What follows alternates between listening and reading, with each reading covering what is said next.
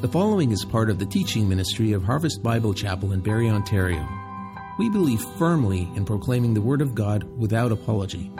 For more information about our church, visit our website at harvestbarrie.ca or email us at info@harvestbarrie.ca.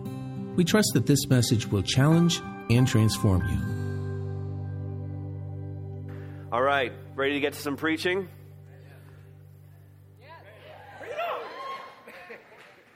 Sit down if you're not ready. If you're ready for some preaching, we'll get to some preaching. First Samuel chapter 1. 1 Samuel chapter 1. We are looking at the life of Hannah, as Mike mentioned earlier, and I want to ask you this question as we get going. And we just had a little moment of excitement right there, but what really gets you going? What fires you up? What revs your engine? What do you get excited about? What are you, and this is the word for the day, what are you fervent about? And when you start to think about the things that really kind of get us fired up, sports is like a big one for us. And sometimes it's the getting our kids involved in sports, and we put so much money and time and effort into that. Maybe it's a sport we participate in. Maybe it's our favorite professional team, and we cheer them on and buy their gear, and we go nuts during playoffs. Toronto fans wouldn't know anything about that, but I'll explain playoffs to you sometime. It was so exciting. We get so worked up. Or maybe it's a concert that you're into. And maybe it's a certain artist or performer that you're really excited about. A new album's coming out, a new download, or you're going to their concert and you're so excited about it. And when you go to that concert, you're going to act like a mental person. You're going to be just like crazy for it. Maybe you're excited instead for a favorite TV show. I can't miss it. I got to PVR it. I got to make sure I see every episode, and I'll buy the box set when it comes out, or some movie that you just can't wait to come, and you'll be there as soon as it premieres. Maybe it's food that gets you going. How many people here like food? Just like food. You don't just eat it. I mean, you like food, right? And you read recipes, and you try recipes, and you like new restaurants, and you pin recipes, and you eat food and like food and talk about food, and it's so exciting to you. Or maybe it's family, your kids, your grandkids, or career. Nothing more exciting to you than what you're doing for work. And for sure, having mentioned all of that, not disparaging any of it, not preaching against any of it, God has given us all these things as gifts, and they are meant to be enjoyed as a blessing from God. Say amen to that, please. They are meant to be enjoyed by God.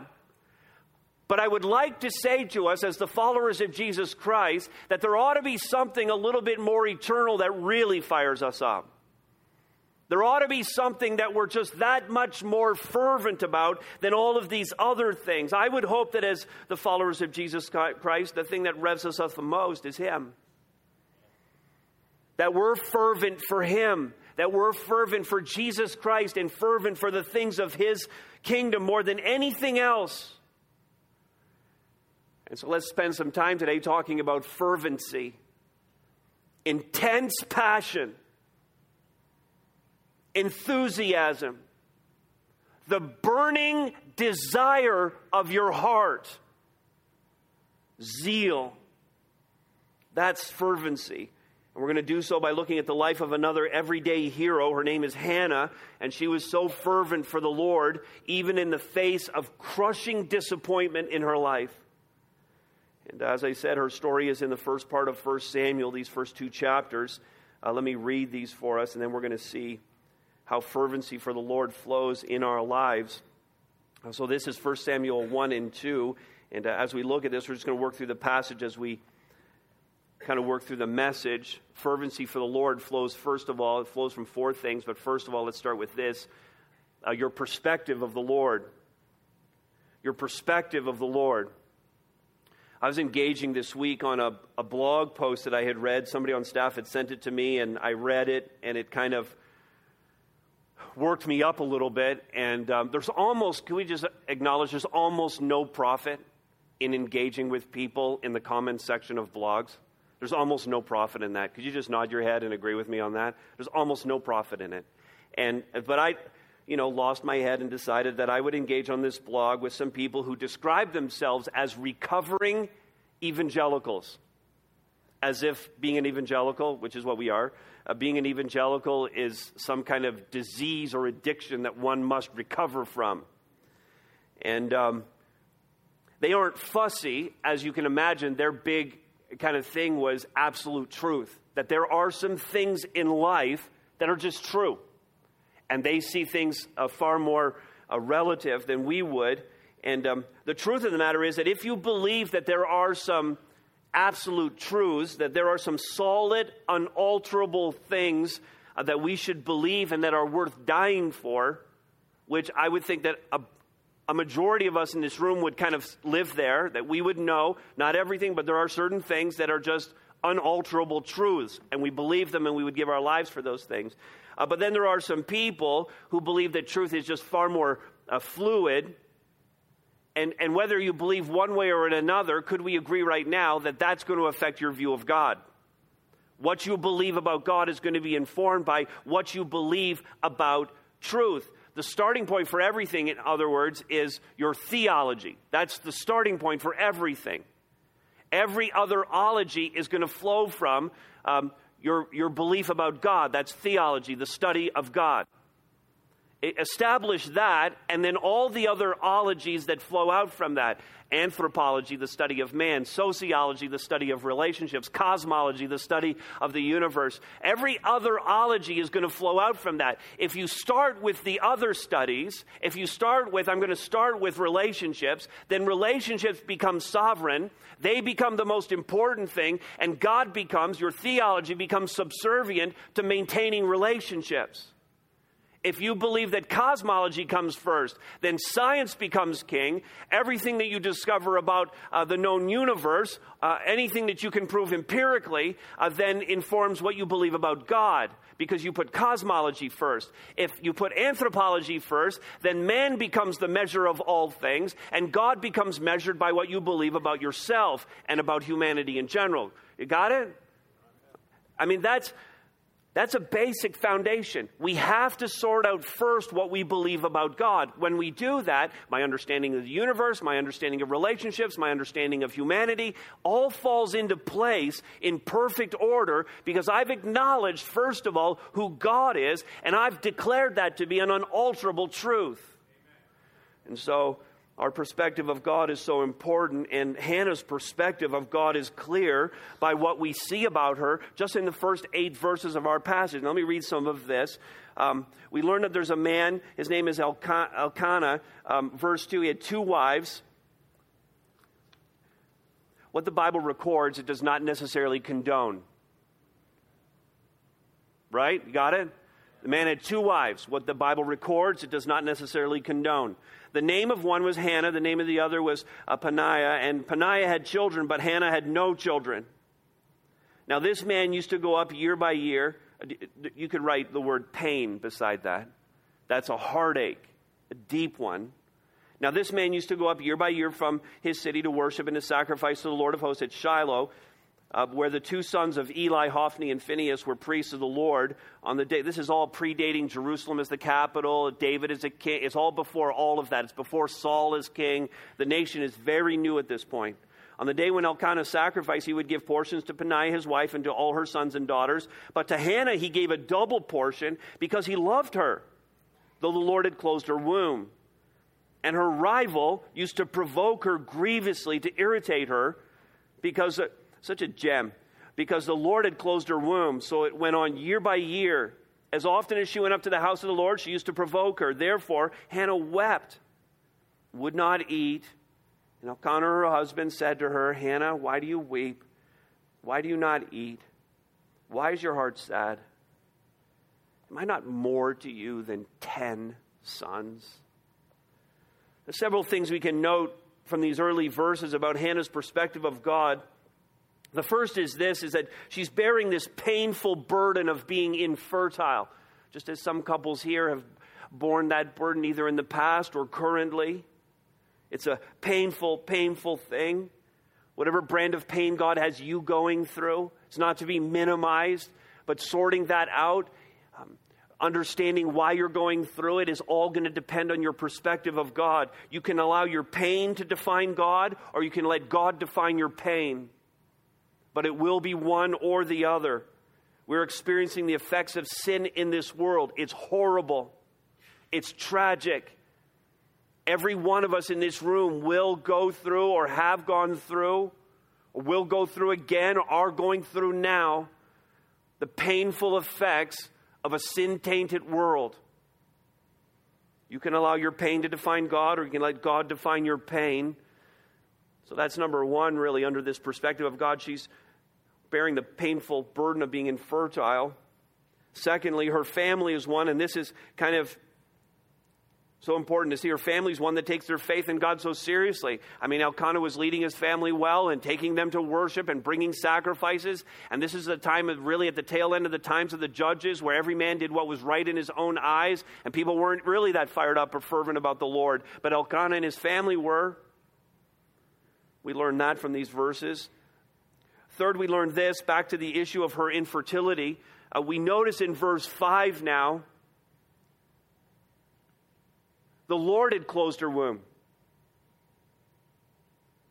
This was a deliberate act of God. I mean, the people that sometimes, I want to unpack this a little bit, the people who sometimes shake their fist at God and say, like, blame Him for what's going on in their life, don't stop them necessarily from doing that, because they may in fact not be wrong. Sometimes we want to more sensitively describe what God is doing by, well, God allows this. God allows this. God permitted it to happen. And certainly sometimes that's true. And the evil one is the one who's bringing on the hardship in our lives. But sometimes it's God Himself who has picked this, ordained this for a purpose in our lives. Harsh? I think that's harsh. I think it's so hard to understand why God would even do that, but He has His purposes. This was a deliberate act of God. This is a revealing moment in God's Word as we discover that He's actually willing to admit that He's behind the trials that we face. I mean, we've sung about, we constantly talk about a God who is sovereign and almighty and in charge of everything, and nothing escapes His eye. Do we not sing and worship of this God? And mostly when we're looking at that, we're thinking about rescue and salvation and how He provides for us and all the good things that God pours out. But if He's sovereign over all the good stuff, He's sovereign over all the bad stuff too. If He's in control of all the blessings that come my way, then He must surely be in control of all the hardships that come my way as well. He is, after all, a sovereign God in control of all things. And so really it just comes down to, if I'm trying to get a right perspective on God, and I understand that He can allow these things in my life, deliberately cause them to happen. Her infertility was the result of what God did. He was the one who had closed her womb. Then really I can decide, what's my reaction going to be? Am I going to be angry at God? I am really, really mad at you, Lord. And that causes this bitterness to develop in us, and can over time create this distancing between myself and God, because I don't want to accept the fact that He's caused this in my life. I don't like the choice that He made for me. It's anger and bitterness. It's not leading to a good place. Or secondly, maybe we just resign ourselves to it, and we've got this kind of whole defeatist thing. We're not really angry, we're just beaten. And instead of walking through life with our heads up, because He is the lifter of our heads, instead of walking through life accomplishing the thing that God wants us to accomplish on this mission, we're just like ho-hum and oh, it's so hard and life is always tough and God is against me. And I'm not mad at Him. I'm just living this resigned life devoid of the strength and power that God offers to me through His Holy Spirit. Or acceptance. Whatever you choose for me, Lord. That's it. I may not like it. It may not be easy. My life might be really hard. I'd change things if I could. But I'm going to accept the fact that you chose this for me, and I'm going to live fervently for you no matter what. That's my perspective on what you're doing. You have the whole picture, God. You see the whole thing. I can only see right now. I can see where I've been, and I can see where I am right now. I have no clue what's going to happen 5 minutes from now, but God, you can. So I'm going to accept whatever you've chosen for me, even something as painful as infertility, and we see that certainly in Hannah. Get perspective on God, and you'll get perspective on your pain. Another thing we see in these verses, her infertility is made worse by this polygamous situation. And the other wife, it even sounds weird to say, being a complete idiot about it. Wasn't the word I wanted to use. Wasn't the word that originally appeared in the manuscript, but I thought better. It's just not easy to endure suffering when the Lord has picked this for you, but then when you have people around you chirping you and telling you you're being stupid for your reaction or making the whole thing just more painful than it already is, and people can say so many things that are just not helpful at all, and this is an ignorant and idiotic woman. And we can be surrounded by that, but we can't allow that. We can't allow what people around us are saying to skew our perspective of God. Our eyes stay fixed on Jesus Christ. Amen? What He wants for us. I'm not listening to the idiotic people around me. And then I would just say this finally. She had a loving, godly husband who did everything he could to console her in verse 8. And I would just say this, that his leadership must surely have helped her. Not that she couldn't have arrived at this on her own, but in marriage, when husbands and wives are in sync and believe the same things about the Lord and have their hearts set on the same things together, the same mission, the same driving desire, that will create a fervency in the home that is unstoppable in the hands of the Lord. The home becomes a place of fervent worship of the Lord. Fervency for the Lord, it flows from your perspective of God. What do you believe about Him? Is your theology straight? Is it allowing you to see everything else in the way that you ought to? And then flowing out of that, having established that, I know who God is, I know what He's about, I know what He's doing in my life, then fervency of the Lord also flows from, secondly, notice this, your pattern of prayer. Like what William Law has said here, he who has learned to pray has learned the greatest secret of a holy and happy life. I think most of you have come here today, whatever other reasons you might have had for coming here today. I think you've come because you might have said it in a different way, but you want a holy and a happy life. I mean, if you're sick of your sin, sick of your sin? Any people here sick of your sin? I'm sick of my sin. Disgusts me. I want a holy life. I would love it if I didn't ever have to go to the Lord again and say, please forgive me. I would love it if I never had to go to another person and take responsibility for something stupid I've done. I would love that. I would love to be free of the darkness of my own heart and the fleeting thoughts and the actions that take me down a road where I'm not in sync with the Lord. I would love to be free of that, wouldn't you? I want holiness. And I've come here again today, as many of you have, in a desperate attempt to take one more step so that I could be more like Jesus Christ. That's what I'm going after. I want to know the secret of a holy and happy life. I want to be happy. I want to be joyful. I want to be satisfied. I want fulfillment. We all want that. We look for it in all kinds of different places. I'm glad you're here today. This is where we ought to be looking for it in His Word. I want holiness. I want happiness. And I think that you want it too. Now, the secret to that, notice what William Law says. What's the secret to it? What does he say? It's prayer. It's not the literal prayer. It's not the words that are coming out of our mouths. It's the relationship that's developed with our God, the intimacy of knowing the Lord and being able to speak to him. That's what law is talking about.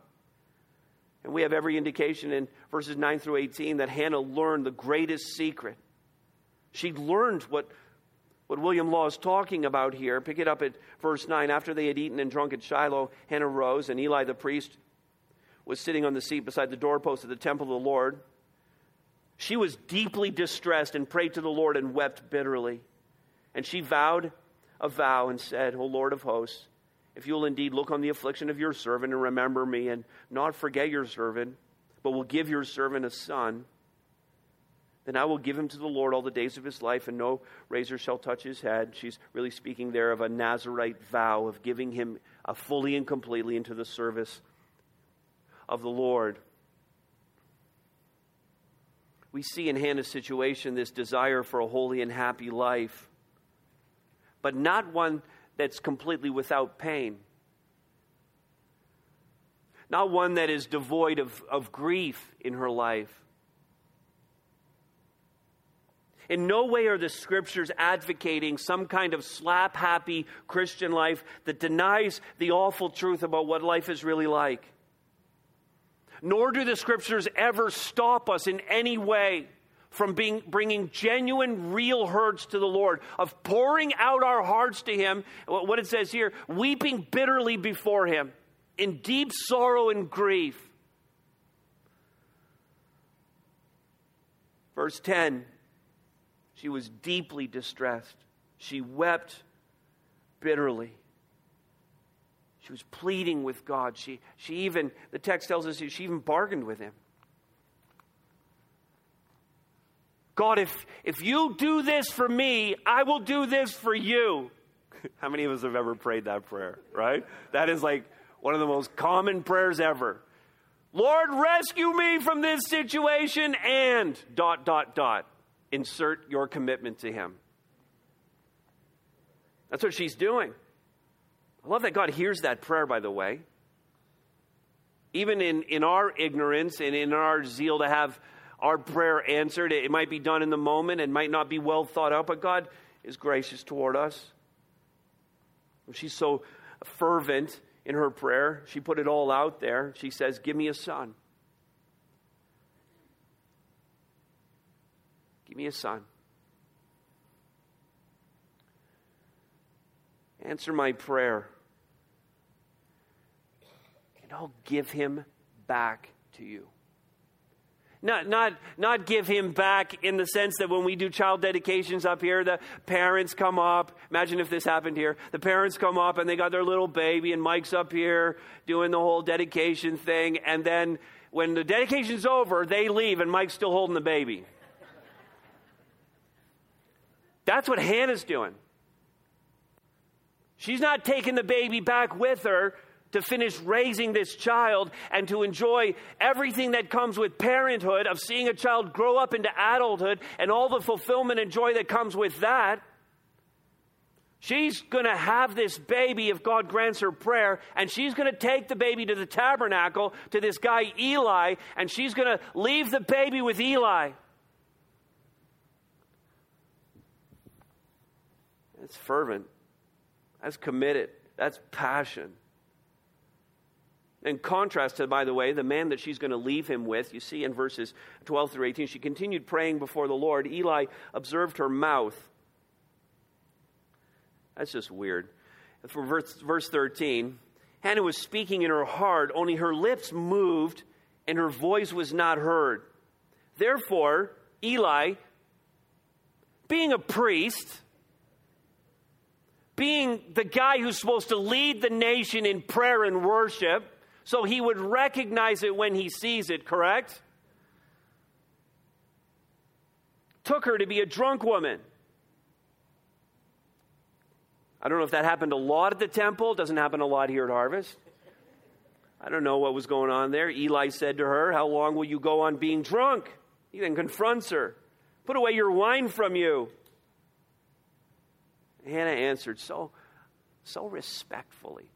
of a man who at this point, I'm just thinking, he doesn't really deserve the respect. But she's so respectful toward him. No, my Lord, I'm a woman troubled in spirit. I have drunk neither wine nor strong drink, but I have been pouring out my soul before the Lord.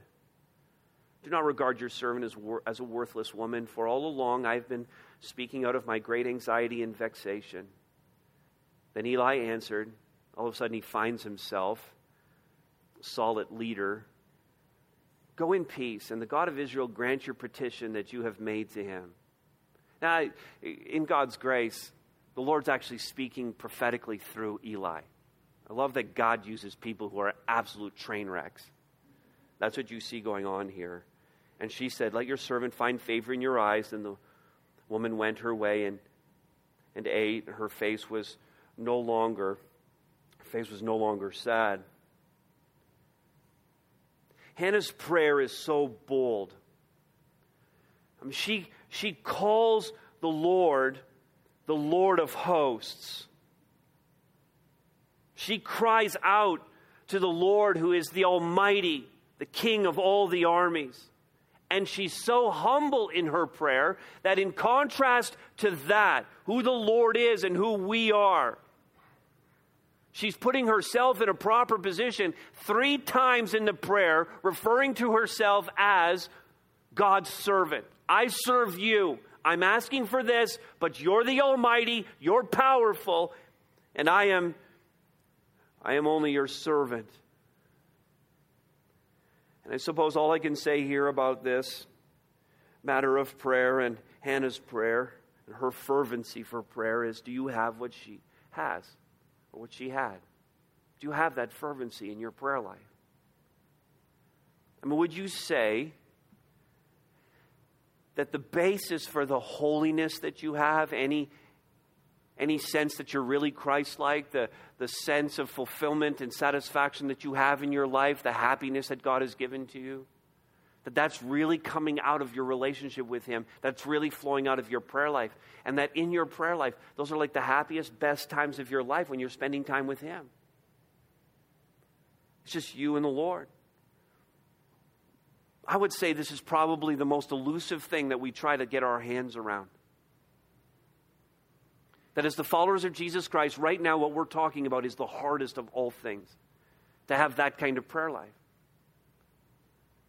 I mean, prayer, I think we have a pretty good prayer culture here at the church. I know it could be so much better. We want to be a praying church, not just a church that prays. But praying's the hardest thing we do. And yet it is the secret to this holiness and happiness that we're going after. And I believe that Hannah was on top of that. Do you have a growing, fervent prayer life? Do you have a time and place? A place where you're uninterrupted, a time that's set for you, hopefully on a daily basis where you're really pouring yourself out to the Lord. It's just you and Him. If you're struggling with that, set a time, set a place, get a pattern going. You say, I don't know what to say. Start journaling your prayers if that's helpful to you. Write them down. Start really thinking about the words that you're saying to the Lord. Make it far more than just a list. For me, the list of things I have to pray for is not even close to being the primary thing that happens in prayer. I paragraph out, I write out to the Lord in my journal what's really going on in my heart. I talk mostly about my relationship with Him. And then in my journal, after that, I'll say, I'm also praying for, and I'll list things that are going on. I read through lists of prayers that come in from you and pray through those things. It's not my primary, most vital time of prayer. That has to be far more personal, more than a list. It needs to be regular, a time and place. It needs to be conversational. It needs to continue beyond that specific time and place to being an everyday, all day. I'm just talking to the Lord and seeing Him do things in my life. That's the fervency that Hannah had and that we should have. And coming out of prayer, we could also talk about our passion for worship. What about your passion for worship? Verse 19, again, we'd already seen earlier in chapter 1 that they had this pattern of worshiping the Lord every year. for this special festival time, but clearly they would have been worshipers in their home. Verse 19, they rose early in the morning, worshiped before the Lord. They went back to their house at Ramah. Elkanah knew his wife, and the Lord remembered her. A passion for worship. Hannah and Elkanah worshiped the Lord. That was their habit. It wasn't ritualistic, but genuinely flowed from their heart. It's made so much clearer when you hear what Hannah says in her prayer, which is also, it's a prayer of worship. It could be a song in chapter 2. So we're going to skip over that and come back to these other verses. Chapter 2, Hannah prayed and said, "My heart exults in the Lord. My strength is exalted in the Lord. My mouth derides my enemies because I rejoice in your salvation." These are very personal expressions of unashamed adoration of the Lord. The focus is entirely through the whole thing on the Lord and not on her. The worship is not about her. The worship isn't even about the son that she's going to be given. The focus is entirely and completely on the Lord. It's vertical in every way. She says, verse 1, it's my heart, my strength, my mouth, I rejoice, all directed towards the Lord. Every bit of who she is. I'm reminded, Jesus said, love the Lord your God with all of your heart, soul, mind, and strength. And I just pictured here, Hannah just in some way in this first verse of her song, really just trying to pour herself, every fiber of who she is, in praise and exaltation to the Lord. Worshiping him from her heart. This was about the power of God in her life and giving him the credit. I've said this already twice before. This is the third message in this series. Our temptation could be to look at these verses, to study these characters, and to see in them this hero thing that we want to see, and simply study their lives and say, this is what Hannah was, and this is the character she showed, and this is how we ought to emulate her life. But we have said and made it very clear here, I've made it very clear, that the hero of every story is Jesus Christ. And that every one of these heroes, Hosea 2 weeks ago, Rahab last week, as we look at Hannah today, every one of them would point us to the Lord. They'd point us to Yahweh and say, He's the hero, not me. Worship is all for her God, and the work that He was doing in her life. This isn't a TED talk about great people and the example they set for us. This is the worship of the Lord of glory. Hannah prays. She worships. There is none holy like the Lord, verse 2. There is none besides you. There is no rock like our God. I'll read it again. More of you can join in. There is none holy like the Lord. There is none besides you. There is no rock like our God. Amen. And she goes on to say in verses 3 through 5 that it can't be about you. Talk no more so very proudly. Let not arrogance come from your mouth. Don't think that you can do this. It's foolish to think that you have enough strength in you to survive whatever you're going through, to make it through. For the Lord is a God of knowledge. By Him actions are weighed. The bows of the mighty are broken, but the feeble bind on strength. Those who are full have hired themselves out for bread. They're so desperate, but those who are hungry have ceased to hunger. The barren has borne 7, but she who has many children is forlorn. See, God is your strength. He's the one who provides. All good things come from the Lord. Verse 6, through the end, the Lord kills and brings to life. He brings down to Sheol and rises up. The Lord makes poor and makes rich. He brings low and He exalts. He raises up the poor from the dust. He lifts the needy from the ash heap to make them sit with princes and inherit a seat of honor.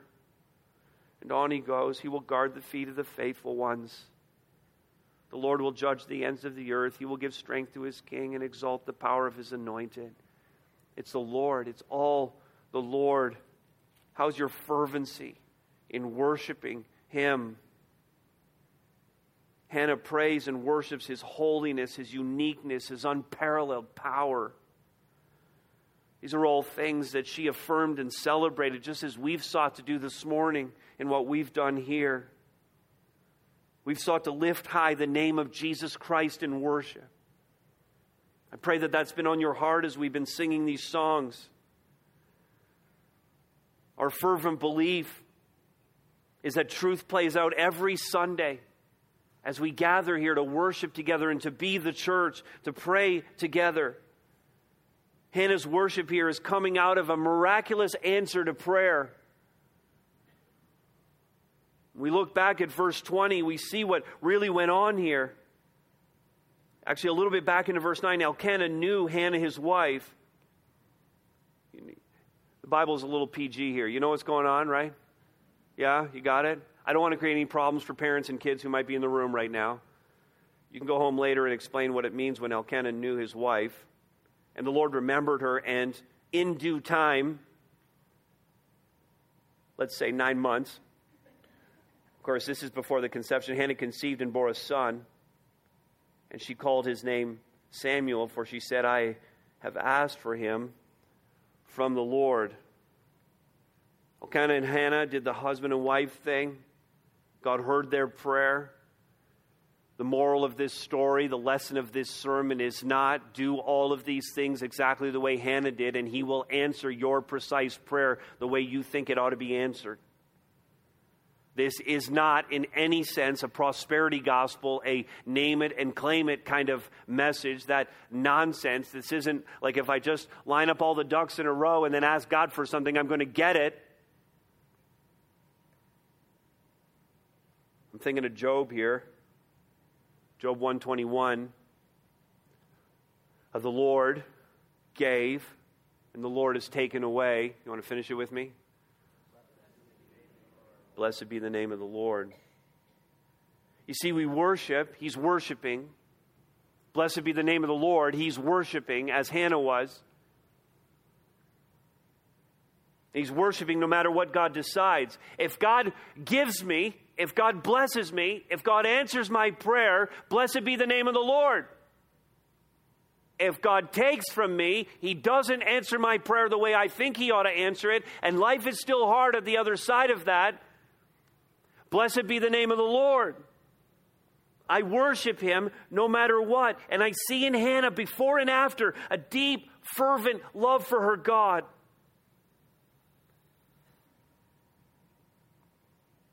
No matter what He had in store for her, before she had the child, before He answered the prayer, she worshiped Him. After she had the child, received the blessing, God heard her prayer, she worshiped Him. She was fervent for the Lord no matter what. She worshiped Him. Do you have that kind of fervency in your heart for the Lord? I mean, are you here out of routine this morning? Is this just something that's one among many options that you could have done on a Sunday morning? Did you come because you looked out the window and you saw that it was raining? You can't do anything else on a Sunday that it's raining, so you came? Or are you the person who is like, of course this is what I'm doing, and I've been waiting all week for this, and there's just such a welling up in my heart. I've got to be with God's people. I can't wait for the service to start. And when it's over, it's painful to think that it's going to be 7 days before we can do this together again. That's fervency. Engaging while you're here, longing for it when you're not. And loving the Lord, I pray that would be increasingly true for us, and you worship this morning like you really believe this, that you are fervent for the Lord. And I thank God for that. All right, ready for the last one? It's been easy up till now. This is the hard one. Fervency for the Lord flows from your priorities in giving. This is a touchy subject. I know that. And I know that there's going to be some of you who are going to do this for the next 5 or 10 minutes. La, la, la, la, la, la, la, la, la, la. You're going to do that, okay? And I get that there might be some people here who are visiting from another church. And if you're visiting from another church, and that church is fervent for the Lord, they love the Lord, and they're passionate for the things of Christ and His Word, if that's the kind of church you go to, and you are not giving in the way that you ought to give, then I'm telling you straight up, go back to your church and give the way you should give. Your pastor can send me a thank you note later. Make your priorities in giving consistent with the Word of God. Go back and bless your church. If you're a guest here today and Jesus is not your thing, but you found your way to our doors today, if Jesus is not your thing, if worship is not regular for you, if you're not part of a church, if you're just checking all of this out, if you're thinking pastors always talk about money, see, I told you, I came, he talked about money. I told you the person that invited you is cringing right now. I get it. It's not true, by the way, we don't always talk about money, but sometimes we do. Jesus didn't always talk about money, but sometimes he did. The Word of God doesn't always talk about money, but sometimes it does. And so that's why we talk about it when it comes up. We do verse by verse through. We try to study the Bible faithfully, and when it's there, it's there. But if you're not a believer, if you don't love Jesus, I'm just going to give you a pass right now and tell you this isn't for you. The first thing that I want to talk to you about is not your money.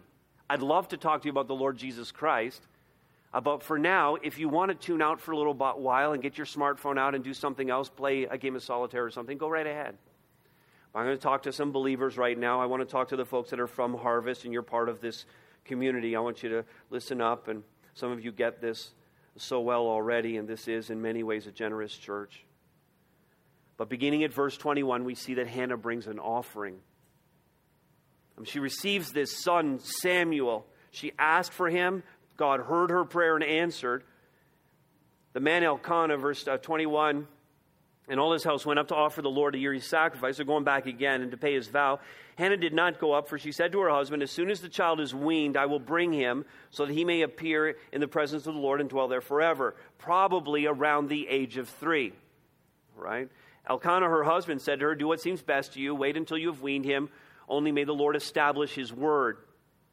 In other words, he's gently reminding his wife that she made a vow. She prayed the prayer, give me the son, I'll give him back to you. And Elkanah wants to make sure that she keeps her word. Just reminding her. There's no indication here that she wasn't going to fulfill it. So the woman remained and nursed her son until she weaned him. And when she had weaned him, she took him up with her, along with a 3-year-old bull.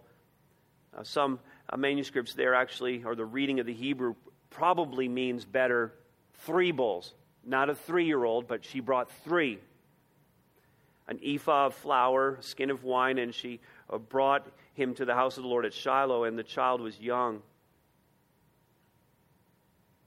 you feeling this a little bit, moms? They slaughtered the bull, they brought the child to Eli, and she said, oh, my Lord, as you live, my Lord, I am the woman who is standing here in your presence praying to the Lord. She's going to leave this kid with Eli. Talk about trusting the Lord, right? For this child I prayed, and the Lord has granted me my petition that I made to him. Therefore I have lent him to the Lord. I'm giving him back. As long as he lives, he is lent to the Lord. And he, that is Samuel, worshipped the Lord there. She brings an offering out of sheer gratitude to the Lord. She's bringing the boy, but besides bringing the boy, which seems like a pretty colossal offering, true or false? It's pretty massive what she's doing here. But besides bringing the boy, she brings this other offering. And what it amounts to, it's pretty significant. It's not the regular offering that was prescribed by the law, but she actually brings, every indication here, she brings 3 times what she was required to bring. Likely out of this unbelievable, overflowing gratitude that she had in her heart to the Lord. It was generous. It was willing. It's a true offering. It's not out of obligation. She didn't feel like she was forced to do it or had to do it, but it was out of her love for God. I think about what Hannah is giving here, and I think about Mary, because there's echoes with Mary, the mother of Jesus. So many parallels. In fact, if you take Hannah's song that we just looked at in chapter 2 and you compare it to Mary's song in Luke's gospel, you're going to see some striking parallels between the two. Mary also gave an offering. She gave up her son, God's son, to the mission that God had ordained for her, and it was painful. You see that repeatedly through the Gospels. By the way, I can only tell you from what I've read. I don't understand it fully. Though I know my mother's heart for my brother who's lost and doesn't know the Lord. I've witnessed the pain of mothers who have lost children. I only know what I've experienced through watching others or what I've read, that there's nothing like a mother's love for her children. There's nothing like it. You have Mary and Hannah, both of them, offering their children as an offering to God. It's striking. There's a bond between mothers and children. I've also read, never experienced this, and I thank God for that, but in battle, when a man is dying, that he cries out for his mother, not his girlfriend, not his wife. There's a bond between mother and child. It's inexplicable in many ways. The sacrifice that Hannah was making here, that Mary made as well in giving up each of their sons, is beyond what most of us could ever understand.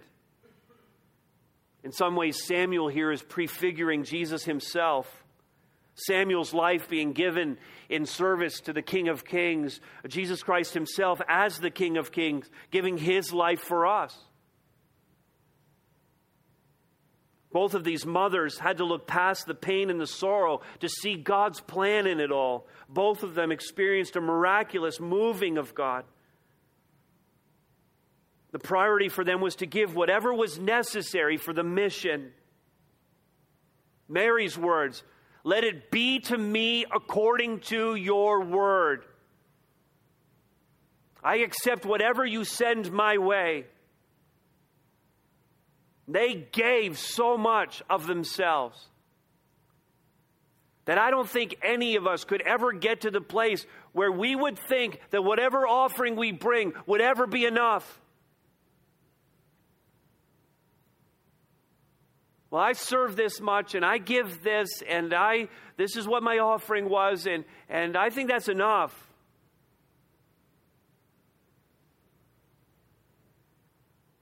Even when we're being generous, even when we're pouring it all out, which isn't even feasible, and we still have to run our homes and we still have to have some money to live on, but even when we do that, even if we were to give it all, even if we were to completely cash out, it wouldn't be enough. So we could never get to the place where we're actually settled with what we're giving. I mean, I wonder if our gifts really are, as I think about this. Just some words I thought about that really describe proper biblical giving. Are our gifts generous? I could have used the word sacrificial there. Are they generous and sacrificial gifts? I mean, you just have to think back about 45 minutes to when we took the offering. Just think about that offering. Was it generous? Was it sacrificial? Was it heartfelt? Did you do it because you felt you had to? Or was it genuinely flowing out of your deep, abiding love for the Lord? Do you give it thinking, I could have done something else with that money? It needs to be heartfelt, not out of obligation. Willing is another word. Flowing from the heart, not coerced in any way. Is it joyfully given? I'm happy about it. I love that fact that I get to give. Do you have it on your heart that it's such a joyful experience that you realize you could probably increase your joy by increasing your offering, and you would really want to do that? Is it a genuine act of worship of the Lord? I mean, if we really boiled this whole message down, if we were to say, what's the most important thing of all the things that we've talked about here? If we were to try to find one specific litmus test on fervency, what really measures fervency, this is what we would find. What do you spend your money on? How much do you give back to the Lord? These are the words of Jesus, Matthew 6:21. Where your treasure is, there your heart is also.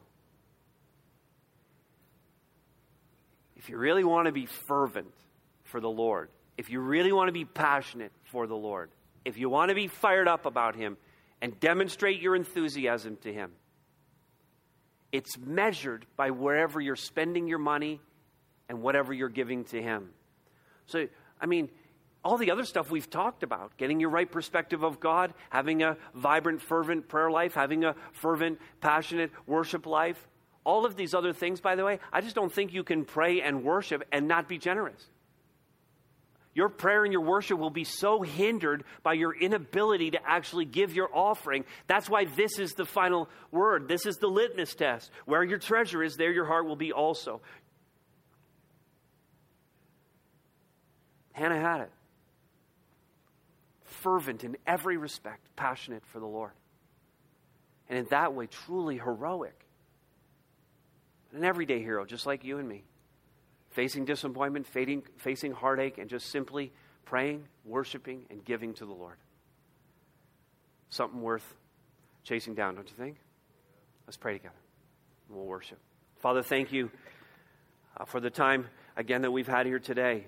And again, a hard word from you, not one that's easy to hear. One that no doubt will challenge some people in this room.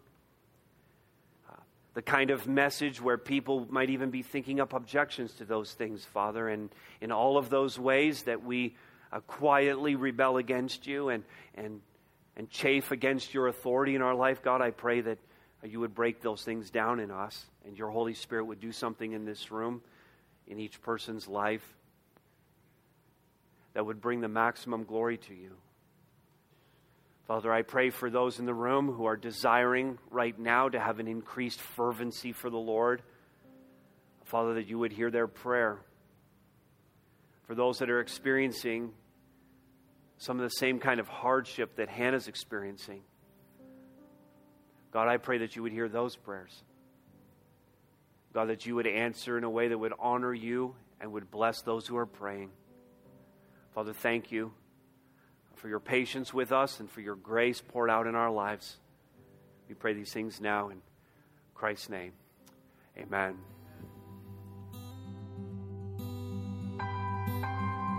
Thanks so much for listening. We always love hearing about the work God's doing in our listeners. If God's been doing a work in you, send us an email at info@harvestbarry.ca. And remember, you are loved.